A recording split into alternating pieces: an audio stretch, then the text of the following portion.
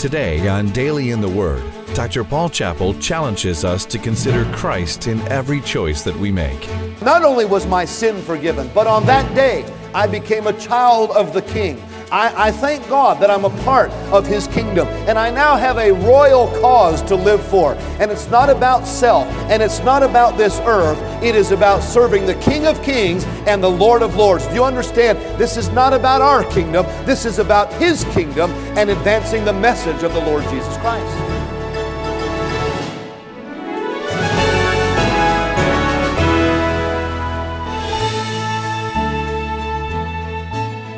Our minds are constantly asked to consider voices from every direction. Political parties, advertisements, social media, friends, family. They all call for our attention. But in all of the noise, there is one who can easily get crowded out of our everyday thoughts, and His name is Jesus. Welcome to Daily in the Word. This program features the teaching and preaching of Dr. Paul Chappell, pastor of Lancaster Baptist Church and president of West Coast Baptist College in Lancaster, California. God's Word specifically calls us to consider Jesus. In our series, Consider Christ, we will be challenged to focus our thoughts on Him and to examine His life and ministry.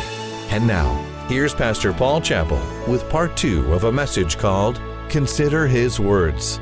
And so He gives us a kingdom command. And in this command, I want you to see, first of all, that it comes with an eternal perspective. It helps us to gain an eternal perspective. For the Bible says in verse 19, "Lay not up for yourselves treasures upon earth, where moth and rust doth corrupt, and where thieves break through and steal." Notice the teaching of verse 19, that earthly treasures are temporal. Earthly treasures are temporal. I believe all of us understand that principle. But God is saying, hey, this is going to dissolve. James says, what is your life? It's even a vapor that doth appear for a little while and then vanisheth away.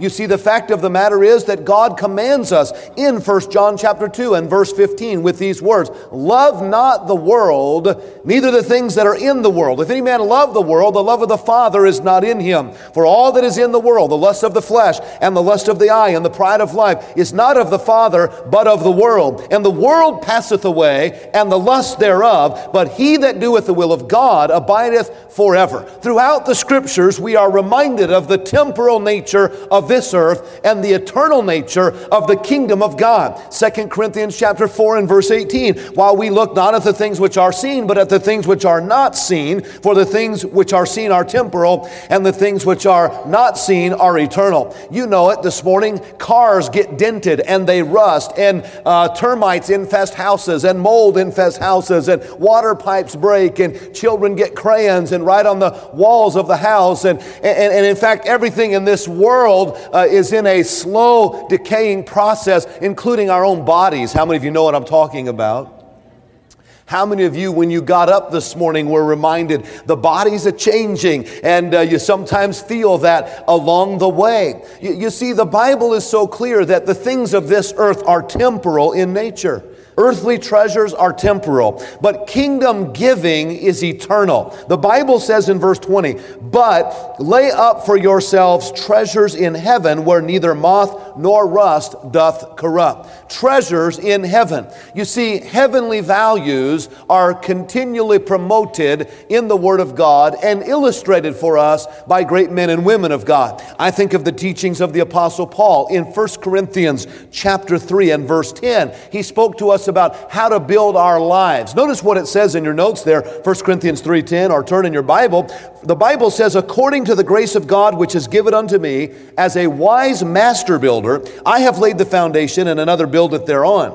But let every man take heed how he buildeth thereupon. For other foundation can no man lay than that which is laid in Christ Jesus. Now if any man build upon this foundation gold, silver, precious stones, wood, hay, stubble, every man's work shall be made manifest. For the day shall declare it, because it shall be revealed by fire. And the fire shall try every man's work of what sort it is. If any man's work abide which he hath built thereupon, he shall receive a reward." Paul likened the deeds of this world to two different categories. He gave, first of all, gold, silver, precious stone, and then also the wood, hay, and stubble. And he said there will come a time when we stand before the Lord. We learned about that last week. There will come a time when the fire will sort it all out. The things that we did that are temporal and earthly, those things that were done perhaps with wrong motivations in mind, will be like wood, hay, and stubble. They will be burned away. They will not matter at all. But the things that are done unto the Lord and the things that are done with spiritual value of gold, silver, and precious stones, those, the Bible says, will have a lasting effect. Those, according to the Word of God, will bring a reward to the faithful child of God. There is an eternal perspective that is given in these two verses, and God's challenge to us is that we would live with His eternal kingdom in mind. Dr. George Truett was the pastor of the First Baptist Church of Dallas, Texas, back in the 1940s and 50s. Dr. Truett pastored the church when it was the largest church in the world. In fact, they averaged over 6,000 in attendance. That was unheard of in the day in which he ministered. One day after church, Dr. Truett went to dinner with a family from the church, and they were excited to have him come out to their ranch outside of town. And he went over to the home, and they received him in, and it was about 15 minutes before dinner. The owner of the house said, "Pastor, I want to bring you up to an observation deck above our home here and just show you around a little bit and give you a little bit of the lay of the land." And as he spoke to him, he said, "I want you to notice, Pastor, if you would, over here to the east, you'll see a lot of the cattle grazing." He said, "This is the portion of our ranch where we keep the cattle." And he said, "If you look out here to the west," he said, "you'll see a lot of the grain, and you'll notice a lot of the farming that we do over on this side." And he said, "If you look up here to the north, you'll see some of the oil rigs." And he said, "Everything you see in that direction, I own. Everything in that direction, everything in that direction." He said, "Out here to the south," he said, "you'll see a lot of the equipment. As far as you can see that way," he said, "we own it all in that direction." And the pastor paused for a moment. He was impressed with what he had seen. But he looked at the church member. He said, "Sir, let me ask you a question. How much do you own in that direction?" You see, that's what we're talking about this morning. The eternal perspective, laying up treasures for the kingdom. Notice there is an eternal perspective given, and notice secondly, it is given with a systematic plan. The kingdom command is accompanied with an eternal perspective and with a systematic plan. In other words, God has given us a way whereby we might be a part of His kingdom plan. And I believe it's shown to us in the Scriptures. First of all, He allows us to participate in weekly giving. God has a plan whereby through the local church, we have the privilege of bringing that which He has blessed us with and laying it in store. We give to God through the church. Some people say, "Well, they're giving all their money to the church." Well, a mature believer says, "No, I'm giving to the Lord through the church." Now notice God's systematic plan in 1 Corinthians 16, verse 1. "Now concerning the collection for the saints, as I have given order to the churches of Galatia, even so do ye." By the way, how many of you have noticed that God is a God of order? Just take a look at the stars sometime and consider His creative power and orderliness. The Bible says He's not the author of confusion. And He says, "As I gave order to the churches of Galatia, I want to give some order to you." Verse 2, "Upon the first day of the week," that would be Sunday, "let every one of you," that would be us, "lay by him in store as God hath prospered him, that there be no gatherings when I come." In the Old Testament, the term was tithing, and I believe that's a good basic starting point for our lives today. Some would call it offerings. It doesn't really matter what you call it as long as you're doing it. In Malachi chapter 3 and verse 8, the Bible says it this way, "Will a man rob God? Yet ye have robbed me. But ye say, wherein have we robbed thee? In tithes and offerings." Now that's a very serious way to speak about it. But God says that the first fruits belong to Him. The Bible says it this way, "The tithe is the Lord's." And so He said when that's not given, then He is robbed, or we are not giving what is rightly His. Now many men rationalize. Some men say, "Well, I have my kids in a Christian school and I pay the tuition." Friends, that's not your tithe. Some say, "Well, you know, I volunteer this and I try to help out in this way." That's not the tithe. The tithe is the first fruit that He gives to us, and it is the Lord's. And God says when it's not given, then we are withholding what is already His. I heard about a man who said that his credit card had been stolen, but he decided not to report the theft because the thief was using so much less of the credit card than his wife did, and so he thought he'd just withhold from reporting that thievery. Now I want to tell you something, that's a different type of theft, but I truly believe that when a saved person withholds from giving to the Lord, we are withholding from Him that which is rightfully His. And so God says, I want you to honor me systematically upon the first day of the week. Notice not only the weekly giving that's taught in the Scriptures, but there's also special giving taught in the Scriptures. Sometimes they gave an offering for the tabernacle. Sometimes they gave an offering for the temple. Those of you who've studied the Old Testament, you recall that when the children of Israel left Egypt, God filled their pockets with stuff. Remember that? He filled their pockets with all kinds of gold and silver and all types of trinkets. And it wasn't so they would keep that stuff, but it was so they could establish the tabernacle, so that they could worship God when they were out from Egypt's land. Special offerings are found in the Bible. Notice, if you would, in 2 Corinthians chapter 9, in verse 5, in your notes there, Paul says, therefore, I thought it necessary to exhort the brethren, that they would go before unto you and make up beforehand your bounty. The word bounty means offering. And he said, I challenge you, and I sent the brethren ahead to remind you to get ready for the offering, whereof ye had noticed before, that the same might be ready as a matter of bounty, and not as of covetousness. But this I say, he which soweth sparingly shall also reap sparingly, and he which soweth bountifully shall reap also bountifully. Every man according as he purposeth in his heart. Now notice that phrase. Every man according as he purposeth in his heart, so let him give. And that's why this message is important, so that we can purpose in our heart through prayer, so that we can take time to say, Lord, what do you want me to do? How do you want me to respond? And it says, every man as he purposeth in his heart, verse 7, so let him give. Notice this, not grudgingly, nor of necessity, for God loveth a cheerful giver. You know, you can always tell someone that's giving as the Spirit leads. There's a joy in their heart. I've often said over the years, if you're going to resent your gift, if you feel like your arm's being twisted, then don't give. But I'm saying to you this morning, everyone who is saved has something to be thankful for and has a reason for giving, and that is God's salvation and the Holy Spirit within you. Notice in verse number 8 what the Bible says there, 2 Corinthians 9:8. And God is able to make all grace abound toward you, that ye always, having all sufficiency in all things, may abound to every good work. And so we see this morning a kingdom command, and we see that God gives to us with this command an opportunity. He gives us an eternal perspective. He gives us a systematic plan whereby we might participate. But notice secondly with me this morning, not only a kingdom command, but notice a kingdom connection. A kingdom connection. Now notice this, if you will, in verse 21. The Bible says, for where your treasure is, there will your heart be also. Let's say that together, all right? Ready, begin. For where your treasure is, there will your. Now here's the kingdom connection. First of all, there is a connection between love and giving, all right? We've seen the command, lay up for yourselves treasures in heaven. But here's the connection. How does it connect to my heart? How does it connect to my pocketbook? There is a connection between love and giving. Now listen very carefully. Where there is no interest, there will be no investment. Where there's no interest, there will be no investment. Where your treasure is, that's where your heart will be. How many grandmas and grandpas we have here this morning? Just curious, let me see. All right, congratulations. There's interest in those grandkids, and so there's an investment in those grandkids. Right? You see, where there's an interest. I watch the couples. Some of you are aware we have a college ministry here on the campus, West Coast Baptist College. I watch these young people. I mean, sometimes before we even get out of the orientation week, these young men have their eye on a young lady.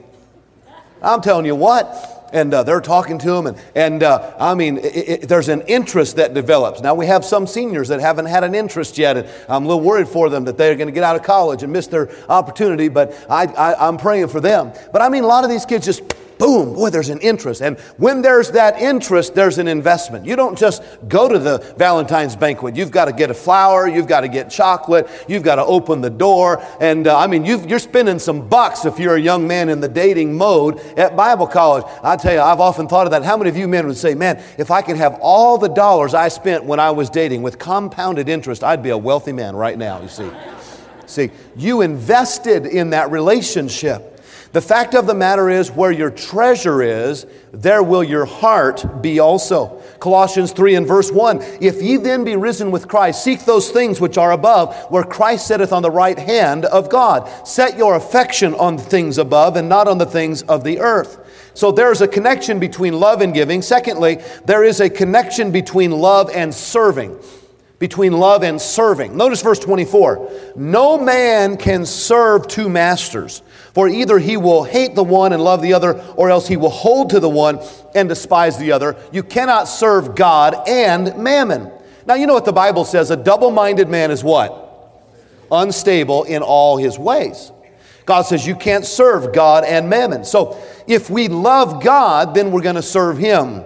If we love money, we're going to serve money. Now look at this verse here in your text. 1 Timothy 6, 9 through 10.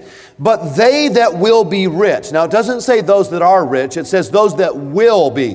Those who are bent on it, if you will. They that will be rich fall into temptation and a snare, and into many foolish and hurtful lusts, which drown men in destruction and perdition. Notice this. For the love of money, it does not say money, but it says the love of money is the root of all evil, which while some coveted after, they have erred from the faith and pierced themselves through with many sorrows. Now notice that. They have erred from the faith. I've seen that happen. I've seen men who are saved, their families get back together, they start working, they're doing pretty well, but then they get on this quest to make more and have more, to the point they'll begin to miss church, they'll miss their Bible reading, they'll miss having prayer with their family, all the stuff that got their life together, and now as they're coveting after these other things, they err from the faith and they leave the blessings of Almighty God. Now what I'm saying is this. Whatever you love is what you're going to serve. You love money, you'll serve money. You love God, you'll serve God. There is a connection, you see, between love and giving. There is a connection between love and serving. You love your wife, you'll serve your wife. You love your husband, you'll serve. You love your children, you'll give. There's a kingdom connection here. Why are we doing what we're doing? It is not because we have to. It is because we want to, as we love the Lord Jesus Christ. And so we see this morning very clearly that there is a kingdom command. Lay up for yourselves treasures in my kingdom. There is a kingdom connection. You love me, you're going to want to do this. Thirdly, there is a kingdom cause. Now, a lot of this boils down to this simple question. What's the cause you're living for today? I mean, what's it all about for you in this life? Lee Iacocca, in his autobiography, said, and I quote, "Here I am in the twilight years of my life, still wondering what it's all about. I can tell you this, fame and fortune is for the birds." Now think of that. One of the wealthiest men to ever live in this country, in his twilight years, trying to figure out what it's all about. Now God says, if you will live with my kingdom in mind, the closer you get to that eternal kingdom, you're not going to be wondering what it was all about. You're going to be looking forward to the day you see the Lord Jesus Christ. Notice, if you would, in our text, verse 33, please. Matthew 6:33. But seek ye first the kingdom of God. There's the kingdom cause. Seek ye first the kingdom of God and His righteousness, and all these things shall be added unto you. Now notice the kingdom cause, first of all, is a royal cause. The kingdom of God, it is a royal cause. The Bible says in Colossians 1:13, who hath delivered us from the power of darkness and hath translated us into the kingdom of His dear Son, in whom we have redemption through His blood, even the forgiveness of sin. May I share my testimony with you? As a young man, April the 5th, 1972, in San Jose, California, I realized that as a sinner, I was not heaven bound. For the wages of sin is death, but the gift of God is eternal life. And as I opened my heart and received the Lord Jesus Christ as my Savior, I thank God that at that very moment, according to the book of Colossians, chapter 3, and chapter 1, verse 13, I was translated into the kingdom of God. I was born again into His family. At that very moment, by the blood of Jesus Christ, I was forgiven. I was passed from death unto life. I was translated into the kingdom of God. I want to tell you something, friend. That was the greatest decision I ever made in my entire life. And if you've never made that decision, I want you to know God loves you. Jesus Christ died for you, and He's calling you even today to trust Him as Savior. Now, not only was my sin forgiven, but on that day, I became a child of the King. I thank God that I'm a part of His kingdom, and I now have a royal cause to live for. And it's not about self, and it's not about this earth. It is about serving the King of Kings and the Lord of Lords. Do you understand? This is not about our kingdom. This is about His kingdom and advancing the message of the Lord Jesus Christ. I'm just simply saying, what do you believe in today for the cause of the Lord Jesus Christ, for the advancement of the gospel of the Lord Jesus Christ? And someone may say, well, I just don't know about this cause. But I want to tell you something. Everyone here has a cause. And as a child of the King, and as a resident of His kingdom, I believe my cause and yours should be for the furtherance of the kingdom. And sometimes it amazes me how those with the world's causes are so passionate, while Christians who have the greatest cause of all are so passive. Rise up, men of God, to the cause of Jesus Christ. It is a royal cause. And I want you to see finally, it's a rewarded cause. It's a rewarded cause. Now notice that Matthew 6:33, if you would. But seek ye first the kingdom of God and His righteousness. Notice the last sentence. And all these things shall be added unto you. God says, you take care of my business, I'll take care of your business. Seek first my kingdom, and I'll add these other things unto you. Oh, the Bible says in Psalm 37 and verse 25, I have been young and now I am old, yet have I not seen the righteous forsaken, nor his seed begging for bread. Philippians 4 and verse 19, but my God shall supply all of your need according to His riches in glory by Christ Jesus. Yes, it is true. God shovels it in and we shovel it out. God shovels it in and we shovel it out. And God does have a bigger shovel, and God does reward those who are faithful to Him. He will provide for you, the Bible says, all of your needs according to His riches in glory by Christ Jesus. Now, if you will obey His royal command, it is because you have made that connection in your heart between love and giving. If you this morning will say, I hear the kingdom command, and I understand the kingdom connection, I love the Lord, so I give, then, my friend, you will be a part of His kingdom cause. And you will say, as a child of the King, I want to be a part of a cause greater than myself, greater than this life, greater than this world. I want to be a part of something that will last forever and forever. And may I be very clear again for those that may be our guests this morning, please understand, you can give millions of dollars to the church of your choice and still not enter heaven. Giving money is not the way to buy some type of payment for your sin. We are preaching today primarily to people who know the Lord about the subject of honoring the Lord. But I want you to see the little quote in your notes this morning. I think it says it so clearly. A man may go to heaven without health, without riches, without honors, without learning, without friends, but he can never go there without Christ. Jesus said, I am the way, the truth, and the life. No man cometh unto the Father except by me. The cause that we speak of this morning is the cause of Jesus Christ. The message we speak of this morning is the message of the cross of Jesus Christ, crucified and risen again and coming again for all who have put their trust in Him. And if you are in this room this morning and you have never accepted Jesus Christ as your Savior, then I encourage you to understand the wages of sin is death, but the gift of God is eternal life through Jesus Christ our Lord. For by grace are ye saved through faith, and that not of yourselves. It is the gift of God, not of works, lest any man should boast. And so do not leave here thinking, if I give money, I'll go to heaven. No, we don't give money to go to heaven. Thank God if someone is saved, we can give not out of guilt, not out of trying to buy our way into heaven. We give because we're so thankful we're on our way to heaven, you see. And if you're not sure of that simple fact this morning, the Bible says in 1 John 5:13, these things have I written unto you that believe on the name of the Son of God, that you may know that you have eternal life. Do you know that today? In your heart, is there the assurance that you're a child of God, heaven-bound? If not, we encourage you to trust Christ. And if so, we encourage you to live with His kingdom in mind. Consider His kingdom. You've been listening to Daily in the Word with Dr. Paul Chappell, pastor of Lancaster Baptist Church and president of West Coast Baptist College in Lancaster, California. If you'd like to connect with Pastor Chappell on Facebook or Twitter, go to paulchappell.com and click on his social media links. While you're there, be sure to sign up for his free Daily in the Word email devotional and take a look at all the helpful resources. Again, that's paulchappell.com. We hope today's message has encouraged you. Dr. Chappell serves as a pastor of Lancaster Baptist Church, and he is the author of many books. But most of all, he has a passion and love for you. If you've been helped through Dr. Chappell's ministry, he'd love to hear your story. Visit us on our website today, where you can listen to today's entire message, become a partner in the Word, and sign up for Pastor Chappell's Daily in the Word email devotional. Visit us at paulchappell.com. And thank you for listening today. Be sure to join us next time as we continue to discover God's answers for today's challenges here on Daily in the Word.